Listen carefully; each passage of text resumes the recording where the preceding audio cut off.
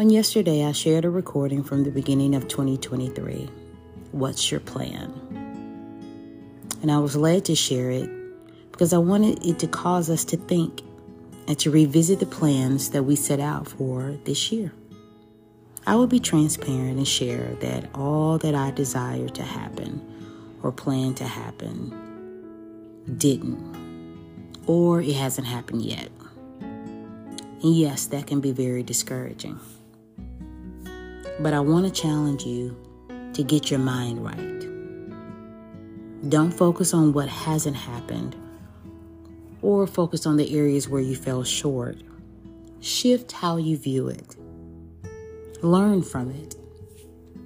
Adjust and keep your focus on making it happen. And yes, there is still time to make it happen.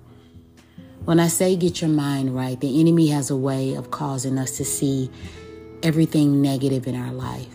But I'm sure there are some positive things. There are some goals that you were able to accomplish this year. There are some that have yet to come to pass. But again, there is still time.